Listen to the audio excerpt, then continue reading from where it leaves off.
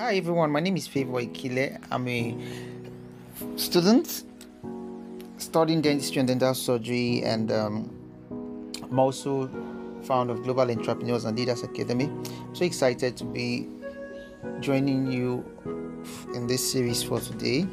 And topic for today is resilience. We're talking about resilience, and this topic becomes so crucial because of what's happening currently in our nation, Nigeria, and also in some other nations in the world.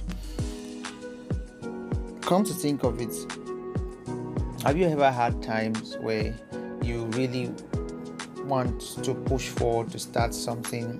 You really desire to become better. You really desire to do to start that new business, to start that new idea. But you looked around and you checked for people who will be able to see just exactly the way you are seeing, people you can talk to, people you can share your idea with. You looked around for mentors, but they weren't forthcoming. You looked and you almost wanted to, withdraw or pull out from that idea, from executing that idea, right? So, but I wanted you to understand that you're not the only person that have passed through that. A lot of young people starting something, that want to start a business, they want to start, an idea to launch a social enterprise, to launch a solution that they think is for a problem that actually concerns them. They pass through the same problem, they pass through the same challenge. So, but one of the major things that can keep us going as young people in such time or period is what I call resilience. Resilience is so important. I can define it as the characteristics or deliberate decision of a person to continue despite all odds. That zeal, that zest, that passion to want to continue what you have started despite all odds. You started something, you took this initiative, that decision to start that stuff.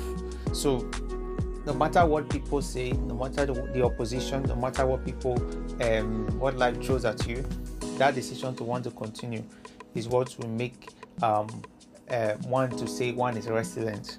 So I think there are some things that we need to take into consideration when we talk about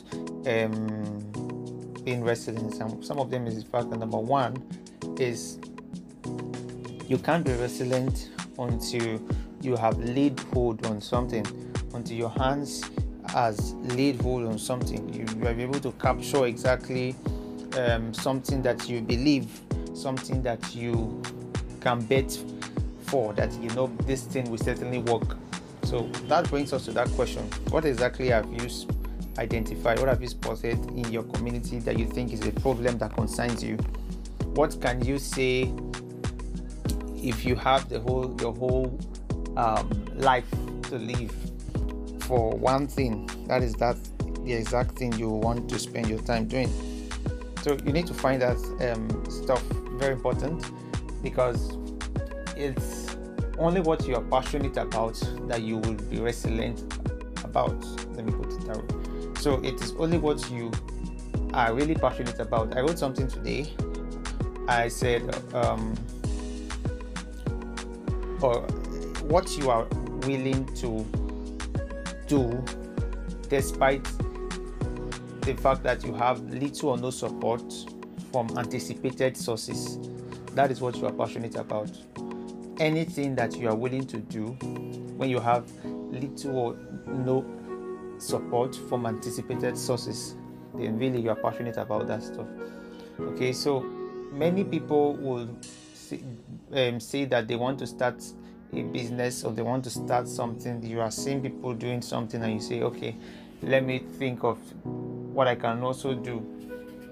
People's motive of starting things differs, so you need to reevaluate. We need to evaluate our motives, because if the motive is not correct, the truth is you cannot be resilient about anything you can't be resilient about that thing except your motive about that thing is correct, and your motive should be drawn from passion, not from recognition, self-aggrandizement, positions and titles and the like.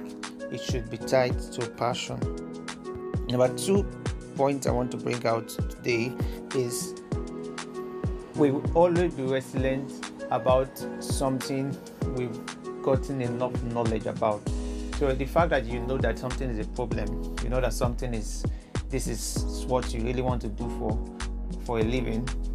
Have you been able to do a research around that stuff? What is the statistics? What is the value of people?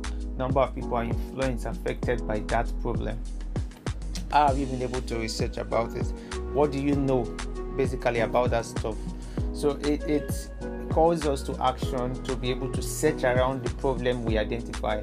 For you, the depth of your passion about something can only go as much as your knowledge about that thing is, right? So if you are not passionate about, it's one thing to be passionate about it, but there's something that can sustain that passion. That is knowledge. That's the truth. So you can be passionate. For example, let me give you a scenario. You can be passionate about the health sector, right? Before you entered university, you said you want to improve the health sector and passionate about it. You even had dreams about the health sector. But if you don't read about health related courses and write your exams, the Joint Admission Matriculation Board exam JAM, and get admission into medicine or any of the health related course, medicine, dentistry, those courses, there's no way that passion will be sustained, right? Passion is sustained by knowledge. So we need to assess knowledge, we need to gather information, so that we can be able to sustain that passion. That's the second point. And lastly for today, because I don't want to pile up a lot of things for you to think about, is the fact that fine, you've gotten knowledge, you've researched about all this. Another thing that can make us resilient too is what I call community, right?